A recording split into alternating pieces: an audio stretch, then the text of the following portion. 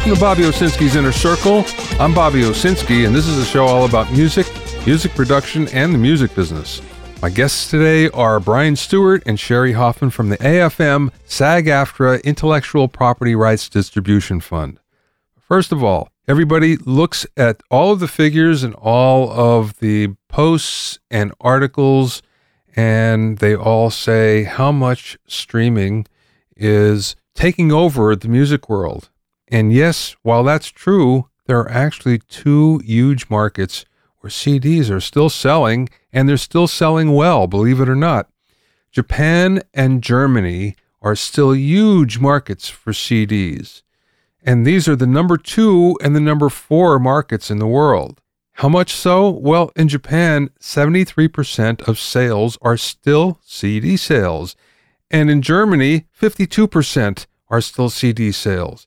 Now, in the United States, as a comparison, we're down to about 32% of the overall recorded music market has to do with physical sales, and not all of that has to do with CD sales. So why are certain parts of the world more into CDs than others?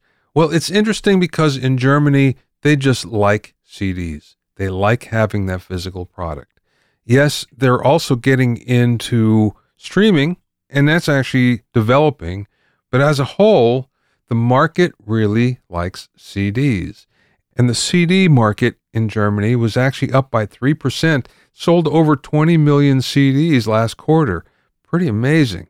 In Japan, there's a couple other reasons. Again, it's a cultural reason.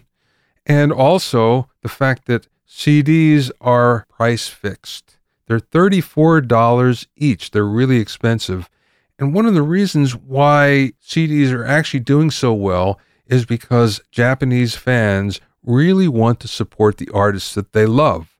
So they're willing to spend that kind of money because they really love the artists. It's not so much for the music, it's for a souvenir, but it's more than anything for support. Japan also has 6,000 music stores.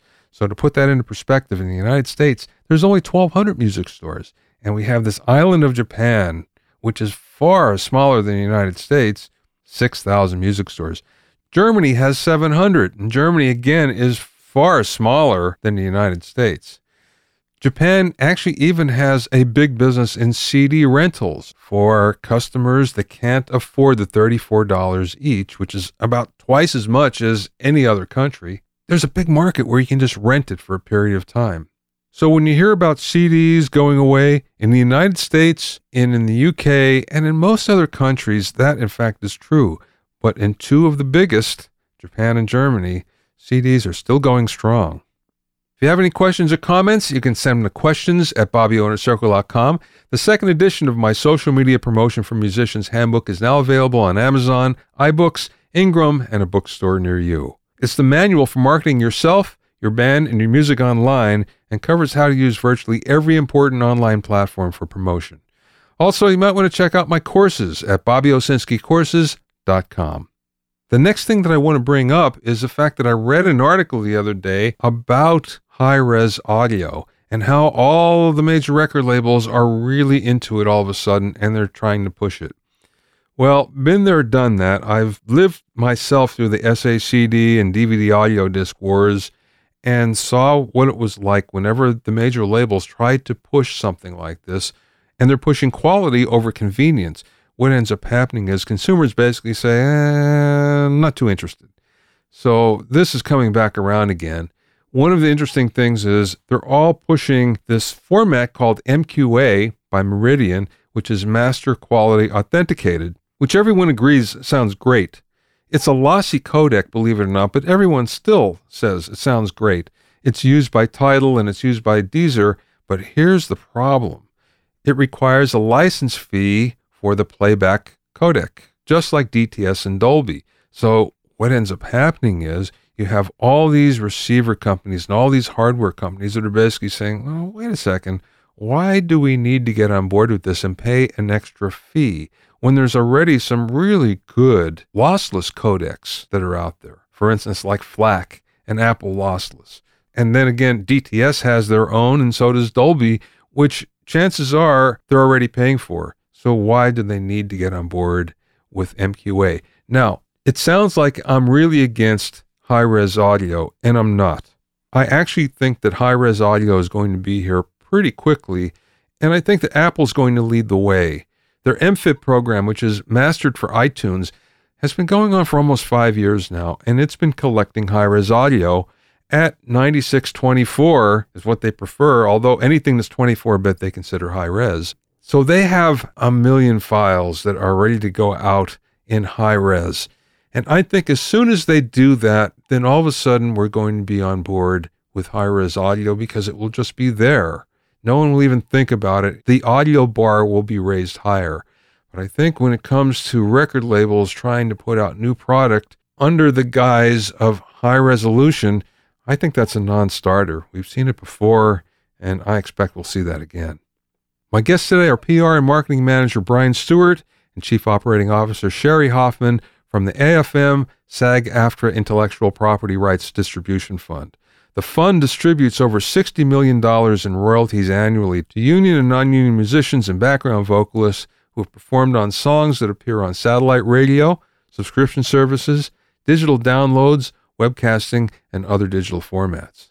It's currently on the lookout for the many musicians and vocalists who have money owed to them but aren't aware of it. I spoke with Brian and Sherry via Skype from their office in Valley Village, California. Tell me about the Intellectual Property Rights Distribution Fund, because it's something that I haven't been aware of. I knew that Sound Exchange was collecting some money, but I didn't realize that the AFM was distributing it. Well, it's not really the AFM. We're a nonprofit organization that's overseen. Yeah, we're a third-party administrator named in the Copyright Act, but our name's not in the actual act. It actually wasn't even in the 2015 amendment to the Copyright Act. But Sound Exchange, they collect the 100%, 50% goes to the copyright owners. They keep 45% to distribute to featured artists. Then they pass through the 5% for us to distribute to the non-featured musicians and vocalists. Yeah, we were formed in 98, 99. We became operational in 2002, where we had $30,000 with a borrowed computer. Yep. And it started just with the Digital Copyrights Act because we were paying for, CD copies and stuff. And royalties you get if you buy it, recorded on CDs. The Audio Home Recording Act. Yeah, the Audio Home Recording Act. And since the advent of the explosion of all types of internet radio, streaming, podcasts, digital downloads, and other digital media, we've exploded. And in fact, last year we distributed over 60 million. Yeah, and we distribute to more revenue streams than just digital broadcast. We also collect and distribute for private copy and audiovisual works to both featured and non-featured musicians and vocalists. Oh, okay. Does that include games? No, we don't do games. We don't do music videos, but we do motion picture television productions collected from foreign territories and passed through to us. We don't collect in the U.S. for motion pictures and videos, but we're able to take it from the foreign entities and pass it forward to the musicians and vocalists in the U.S. That's interesting. Wow. Usually that's not the case. You know what I mean? Where if you're not connected directly with the co-publishing agreement or co-distribution agreement with the foreign entity, then it kind of stops there. So that's cool. Yeah, we have agreements right now with Germany and Spain. We have 20. Well, we have a lot of agreements. That are working. We have a lot of agreements, but they haven't wrapped them up. On an international level, yeah. I just successfully negotiated an agreement with Brazil to collect audiovisual money for audiovisual works that are aired there that have our artists on it. So, we also have Japanese. Not for audiovisual. We just have Germany and Spain. Right, but on a regular, we would do. Oh, we have 26 countries that we have reciprocity with that we collect for digital broadcast and private copy. Right. Got it. Okay. Does this fund only distribute to AFM members then? No, not at all. Actually, probably 55 to 60% of our collections are for non-union performers. And that's why we want to get the word out. They're really hard to find. A lot of people produce in the urban market. They produce out of their homes and private studios, and it's really hard to find. Originally, the fund was set up by chance between the AFM and AFTRA, which is now SAG-AFTRA. But at that point in time, it was a little bit of collection for the Audio Home Recording Act, and it was mostly union. And it's morphed into something way different than what we ever experienced, starting with what Brian said is one person and an executive director, and we have about 70 employees now. Yeah. 70. In fact, we're about 2 buildings down from the original Music Connection I worked at down there by Gelson's in Studio City. We actually own the building across the street, that 5-story brick building. And, it exploded from literally $30,000 in a computer to that. The European stuff and all that stuff is, at this point, only union people that we pay. But the bulk of what we pay, we received roughly $52 million last year from Sound Exchange, and that was union, non-union, whatever. I discovered when I got promoted to PR and marketing, I started looking at our unclaimed royalties list. A lot of the folks on there were obscure hip-hop, pop, R&B. We can get a hold of union members. We have access to any of them. So, for instance, in Nashville, all the background musicians and session players, they're fairly easy to get a hold of. And when you're talking about as you well know, the hip-hop, R&B, pop world, it's kind of a different world than the other ones. So I had to attack it a little bit differently. And I found a gentleman like you. I mean, when I looked at, there's a lady named Stacey Barth, and she sang on Frank Ocean record. Of course, that was recorded at Cello, or East West, sorry. And I realized, let me get a hold of Frank's manager. Candace, my wife, actually managed in East West, and she got a hold of the management company, put me through to the attorney, to the accountant, and they still didn't believe us because kids now and artists, everybody's getting so scammed on their phone, getting fake phone calls. We have to ask them for, photo ID and a social security number. And I realized, if I know the people, great. I called Mark Needham. He found the biggest check that it was over $200,000 for an artist. Wow. One check. We played Imagine Dragons, and I know Mark. And I went, hold on a second, let me call Mark. Who is this guy with an AKA? And he got a hold of Alex the Kid. Bam, call me back in 10 minutes, got a hold of the guy. That could take months. We were looking for this guy for 2 years. So I found that personal connections with producers and engineers who work on a lot of these tracks. I can get a hold of them immediately, or we can pay them. And it makes a huge difference in a lot of these folks' life. You know how hard it is making money now. The girl who came in, who worked on Frank's record, she was like, okay, I said, come on in and say it. She was like, okay, I'm coming down. And when she came in, she goes, I want to talk to you when this is over. Because she probably thought it was like $500 or something like that. Yeah. It was many zeros, many zeros. And it changed her life. I mean, even though she had a publishing deal and was working with Frank, she ran out of her money. It ain't like the old days where you come in with acoustic and they give you $250,000 in the 70s, you remember. It's like, man, you better have a done record and, be ready to go. And so she was able to stay here, work, keep her deal going at Universal UMG and work here because she still had to pay for her own then, and it allowed her to stay here for a couple of years, actually. And she's still here. So you're saying that there's a big portion of the fund that's going unclaimed? Mm-hmm. Yes, there is. Okay, so the fact of the matter is most people aren't aware of the fund to begin with, right? I'm just trying to follow along on this. So if they don't know about it, then they can't claim it. They're not even aware. Right, so we have to hunt down, in any way we can. And, if you look at BMI or ASCAP or whoever, they've been around for 100 years, people talk about royalties. They know what RIA is. They know what publishing royalties are. Very few people are aware. Even some of these big stars, they don't know who Sound Exchange is. It's the fastest growing revenue stream for artists and musicians, and it will be probably the biggest coming up here in the next 10 years. So I'm trying head over heels, contacting everybody, including you. That's why I contacted you to get the word out. We've advertised. We advertise monthly in Music Connection. We've partnered with ASCAP. We've partnered with the Recording Academy to get the word out that we may have royalties for the membership. Yeah. And even ASCAP just came forward and just found, I think it was a $72,000 collection for a person that was an ASCAP member that was under like an alias. We couldn't find the person because a lot of people use aliases. Right. In fact, if anybody out there is listening, will be listening to this. If you go to AFMSAGAFTRA and go to the unclaimed royalties list, if you're a producer or engineer or artist, you start looking through there, you might have people that they know, and they're more than willing to give me a call here. My name is Brian Stewart, PR and Marketing, and I will look that up for them personally if they do. Yeah, that's big. This is not only for artists, this is for feature performers, right, as well? On the audiovisual side. In the audiovisual side, and oddly enough, here's an example. If you saw Music Connections magazine, there's a girl named Bebe Rexha on the cover right now. She's blowing up. She's exploding. Well, and we paid her quite a bit of zeros because she also does background singing. There's a gentleman named Sean Garrett. Sean is arguably the biggest writer in hip hop, pop, and R&B for everybody, Beyonce to everybody. And he also sings the background vocals on most all of the tracks that he writes on. And he gets paid, and he's like a superstar writer guy, but he'll get paid for that. Anybody that did... but all these people were originally in denial. They're like, oh, we're like a scam. They didn't know about us because part of the process of trying to lobby in Congress for all the different legislation on the table is just to get our name into the Copyright Act, which has been so difficult. It just says we're a third-party administrator for the unions. So they assume Sound Exchange is doing everything, but actually Sound Exchange is just giving us that 5% of the pie to distribute.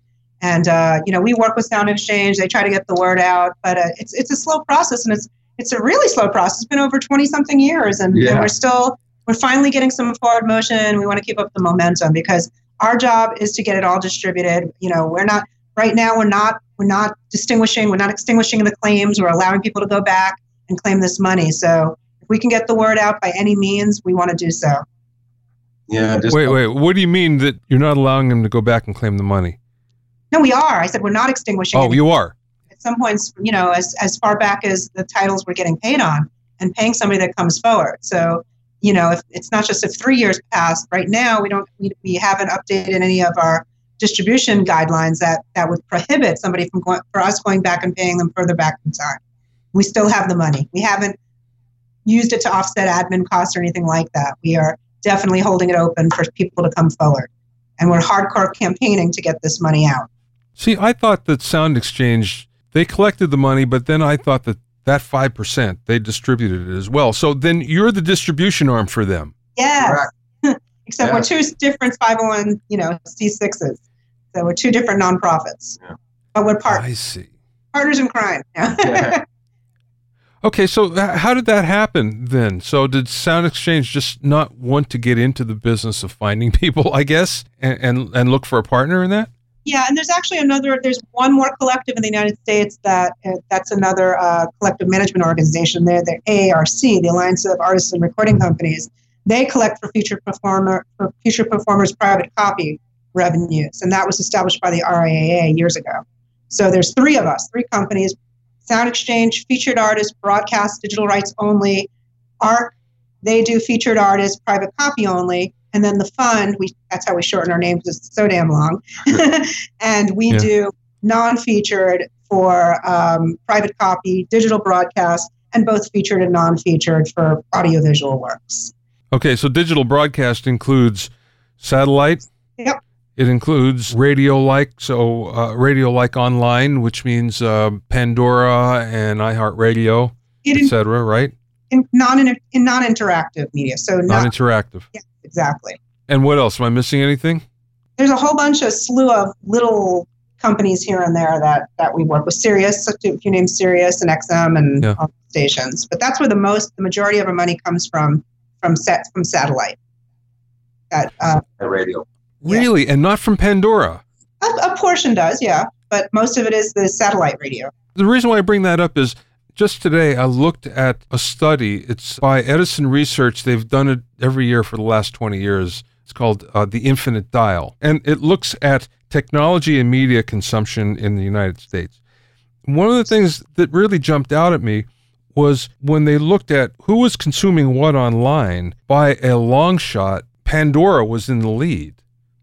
Which you always think it's Spotify, but Pandora was 40% of Americans online are going to Pandora, and only 18% were going to Spotify, which amazes me. So then you would think that, okay, if there's that many people that are actually accessing Pandora, then that would mean there'd be a lot more money coming from Pandora than I guess there is.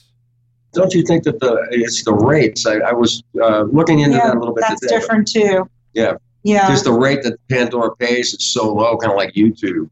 They pay such a low rate, that in order to equal the amount of money that we get from satellite radio, I think we just get more of a percentage from satellite radio play. The different things paid different percentages to us. And some of the articles I've read that I posted with you, artists going, hey, they were on Pandora, they get played 1 million times, they get $1,500 and they pull their stuff. It's like they're not making there's no living to be made on it, but it is where people get stuff, all the time, and it just seems the way it goes, just like when Napster first came out, everybody went there. It didn't matter whether it was good or bad or sounded great or whatever, it was free. So they kind of go to where the cheapest place they can go to is, it always seems, and that usually picks the cheapest. Well, this whole thing is a question of scale, though, because we all came from the era where 1 million of something was a lot. Yeah. You had 1 million sales. It was huge because there was a lot of money coming in from it. But these days, 1 million is nothing. It doesn't even get you in the game. 10 million, maybe people start to notice, and 50 million, you have a minor hit. So most artists can't get their arms around the scale of digital media for the most part. You must see that, right? Oh, yes. It's definitely...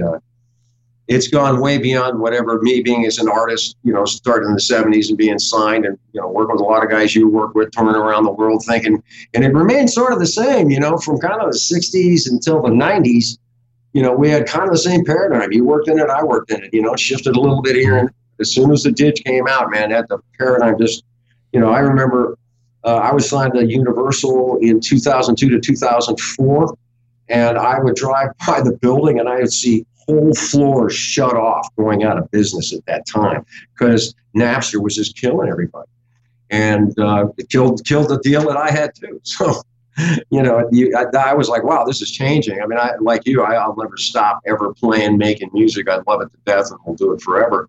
I did a record with Phil Everly that was a high point in my life. Hit 128 on the Grammys this year. Didn't make a dime, but love doing it. I love doing it. And I'll do it till I die. But I do love working here for that reason. When I have found musicians and I've had them come in here and I've changed their life, I know how that feels. We are just passionate about finding these folks. Most folks here are musicians.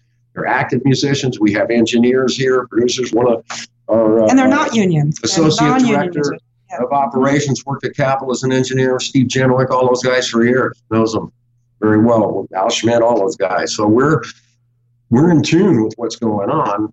And I was there too. You're a great engineer here, but as you well know too, I watched in the late 90s and the early 2000s all the medium-sized studios going out, the way people producing hip-hop, R&B coming in, people doing stuff in the bedroom, bringing it in, and all these creative guys, like having to go get sales jobs at gear companies. And I saw it with music too, and now, music's just different. I mean, I guess I've turned into my granddad as far as that goes, but good music's good music. It's still out there. And I make, whether I'm, removed personally from what's going on now or not, it's hard work. That. It's some of the hardest work trying to make it as a musician or an engineer or producer. I mean, your job being an engineer, producer, that now is as hard to make it in as a musician, in my opinion. So we've all had to change on this curve, but I'm thankful that I've ended up here because this is ground zero for the fastest growing revenue streams for everybody. We're fighting for producers, engineers. We show up at the Music First Coalition, Grammy Day, my district day. We're there fighting with everybody for everybody's rights. If that Music First went through, it would bring a lot more revenue into the music business, that's for sure. But that's the cool thing because you're collecting money for producers and engineers as well, not just for artists. Correct. And songwriters. It's in certain cases we pay if they played on if their primary role is as a non-featured musician, we will go ahead and compensate them if they don't have a letter of direction from Sound Exchange. Yep. So because producers are supposed to get paid as producers from Sound Exchange with a letter of direction. They're not necessary. Right. That's something they negotiate with the label and the artist. Right, but most artists I've been talking never did that deal. So with some very big producers who and I probably shouldn't mention Don't mention TV, but they cannot get letters of direction from the biggest artists that they worked with for 20 years, and with huge hits. We're talking about 50, 100 million sales, and at that point, if they can't get a letter of direction, then I'm like, well, yeah, let's bring in the titles that you worked on and played on, and let's go through that and see if we can, pay you as a performer. And 8, 9 times out of 10, we can. How would that work retroactively then if the money wasn't collected necessarily for that to happen? So how would you do that? You know what I'm saying? We have a playlist of titles that we pay out on. So if somebody comes forward and says, wait a second, I was on that thing, I can prove I was on that title, we can go retroactive on a title basis of what we've already collected for. Not, you're saying not money that's not been collected, but money that's sitting here that we're holding for people that we can't identify 100%. Yeah, we'll have a place in there to hold that money. Like we often have a title, we research the title, and it says, John Doe unknown guitarist. So sometimes we have to reach out to somebody else in the band and try to track them down, or a manager or a producer or an engineer who worked on that record. So we're going to all sources. That's why I was meeting with Maureen today, because we do go to the P&E wing a lot to say, does somebody know who played this role on this track? And then we find them, and then it's a convincing job. We do exist. We are the 5%. Right. So. And it's a big 5%. It's growing. It's not huge, but a lot of it's due to our foreign collections. The splits in Europe are much better for the non-featured artists than they are in the United States. Here it's a 90-10 split.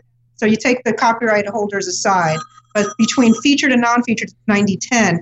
Most of the world, it's 40-60 or 50-50 splits. So it's no kidding. Yes. Wow. Much fair and much more reasonable. So that's why we are so gung-ho on lobbying for fair pay, because that opens up the floodgates for true reciprocity. We don't get the collections from our sister society, PPL in London, because we don't have a terrestrial right here in the United States. You need to shut your ringer off. Sorry about that. Yeah. We don't have that terrestrial right. We're the only country besides, from what I know, Guam is part of the U.S. territory, North Korea, Iraq, Iran, that don't have a terrestrial, like an AM, FM right to pay artists. Yeah. They have a writers get paid. BMI, ASCAP, CSAC, they get paid, but the musicians themselves don't get paid. Yeah, it's crazy that you think about that. It's like I want to do an ad campaign that says, what does the United States, Iran, and North Korea have in common? They don't pay artists for playing on the radio. That is just ludicrous. It's ludicrous. And they keep getting down at that. What cost radio stations really? I mean, indie stations maybe $500 a year. I mean, who doesn't have that? Come on. It's not this huge like you're going to go out of business. It's just like YouTube. They're just hemming around going, oh, no. We're much more valuable as promo. Well, when you're played 10 million times and you don't get a dime, how valuable is that?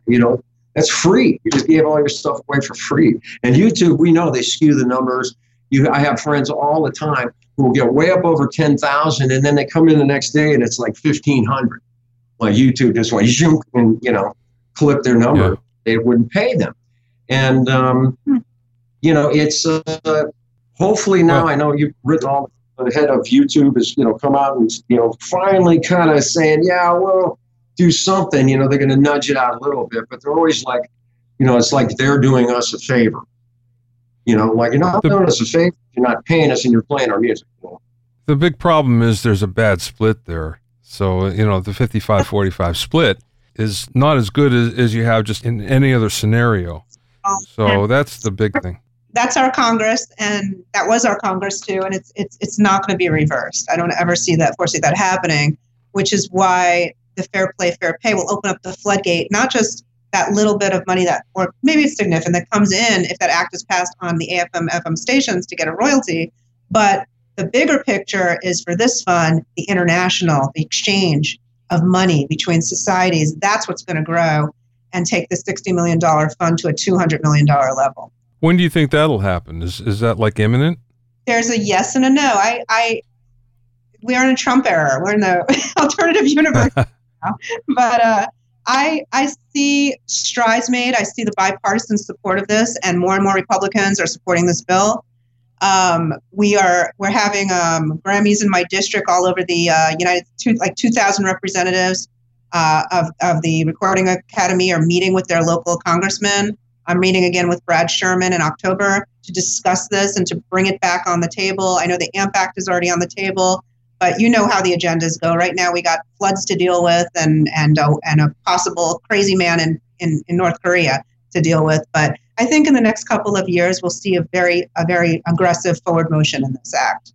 Now, the interesting thing is when Trump first got elected, I was on a panel that some conference, I don't remember what it was, but there were a couple of music industry lobbyists also on the panel, and we got to talking afterwards, and they were quite optimistic that something would happen in terms of copyright reform and just everything that musicians and artists and songwriters wanted.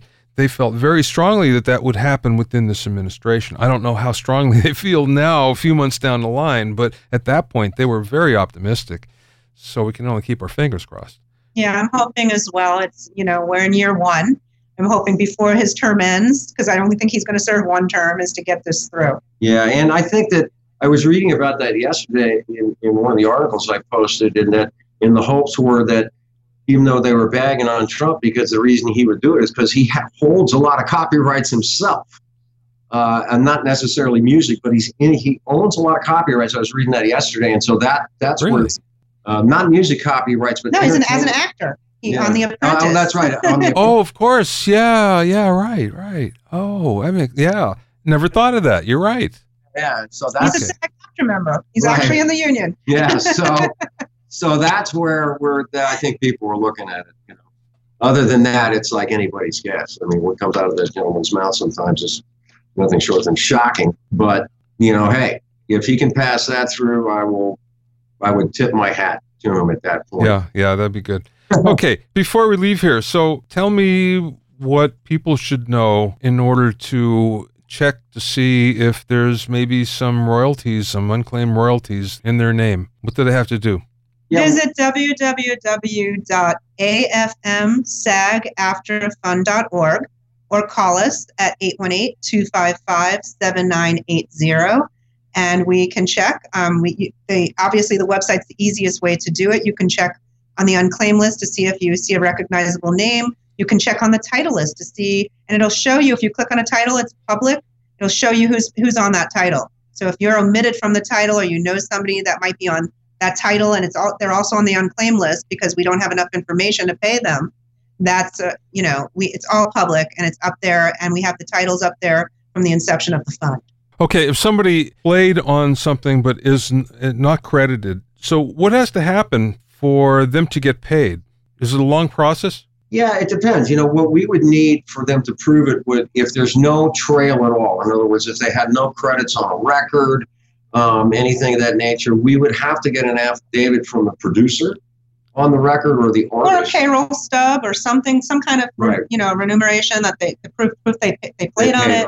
They might have a session report of some sort, even if it's a non-union report, or we've even taken, on the audiovisual side, we've taken the composer's word for it, and affidavit from a composer saying, yeah, I hired this guy, he was on the session. So, and there's a variety of ways. And then there's a lot of people's names, so we just have to prove that they are that John Doe. Is that, there's a lot of people we have a lot of John Smiths, by the way, on our unclaimed list. John Smith. They're like, I'm that guy. Yeah. So that can be. I mean, it's rarely, if ever, happened here, but we have to do strict due diligence when it comes to names like that, because sometimes it'll be like, wow, we got 20 of these guys, triple checking. Sometimes you'll have 3 of them as guitar players, and so you got to go back and triple check and see, wait a second, that guy's 68, he didn't play on this hip hop guy's track. Okay, hold on a second, let me. Yeah. Research it pretty deep. We find it. We have people on our unclaimed list that you'll recognize the names. Yeah, I mean, they're there. They're just. We have Esapeka on there, but his management company refuses to give us the information to pay him, and I guess they think it's Bupka, so they don't care so much as, but we've reached out to, there's some very popular people on those lists. So it's a matter of, we have to have, certain information because it's 1099, we have to have a social, we have to have a valid address, things like that in order to pay a participant. And we have paid some very large superstars as being background musicians, if they play on somebody's record, and it's like Rod Stewart, and he's got David Bowie on there, but it doesn't say featuring David Bowie. David Bowie's singing backgrounds on the thing, so, and he's in our system, even though he's not here anymore, his estate will get it. His estate would get it. As long as you're not a featured artist, even if you're a superstar and you're just helping out a buddy, you're going to get paid from us. Yeah, and we pay the beneficiaries, and we pay the beneficiaries of beneficiaries, and there's no, based on, the rules of the state, but laws of intestacy, but yeah. Well, this is cool. I'm glad we got a chance to do this and clear this up, and I hope as a result there's a number of people that come forward and get their money. That's our hope. Yeah, me too. Our hope. To find out more about the AFM SAG-AFTRA Intellectual Property Rights Distribution Fund, go to afmsagaftrafund.com. That's all one word, AFM SAG-AFTRA Fund. AFTRA is AFTRA, SAG is SAG, AFM SAG-AFTRA Fund, one word, .com. Click on the Unclaimed Royalties tab to see if you're owed money. Thanks for listening and being in my inner circle. Remember, if you have any questions or comments, you can send them to questions@BobbyOInnerCircle.com. To listen to other episodes of Bobby Owsinski's Inner Circle, go to BobbyOwsinski.com and select the podcast tab, or go to BobbyOInnerCircle.com, or you can find it on iTunes, Stitcher, Mixcloud, and Google Play. At BobbyOwsinski.com and BobbyOInnerCircle.com, you'll also find a sign-in form for my newsletter and for alerts for new podcasts. This is Bobby Owsinski. I will see you next time.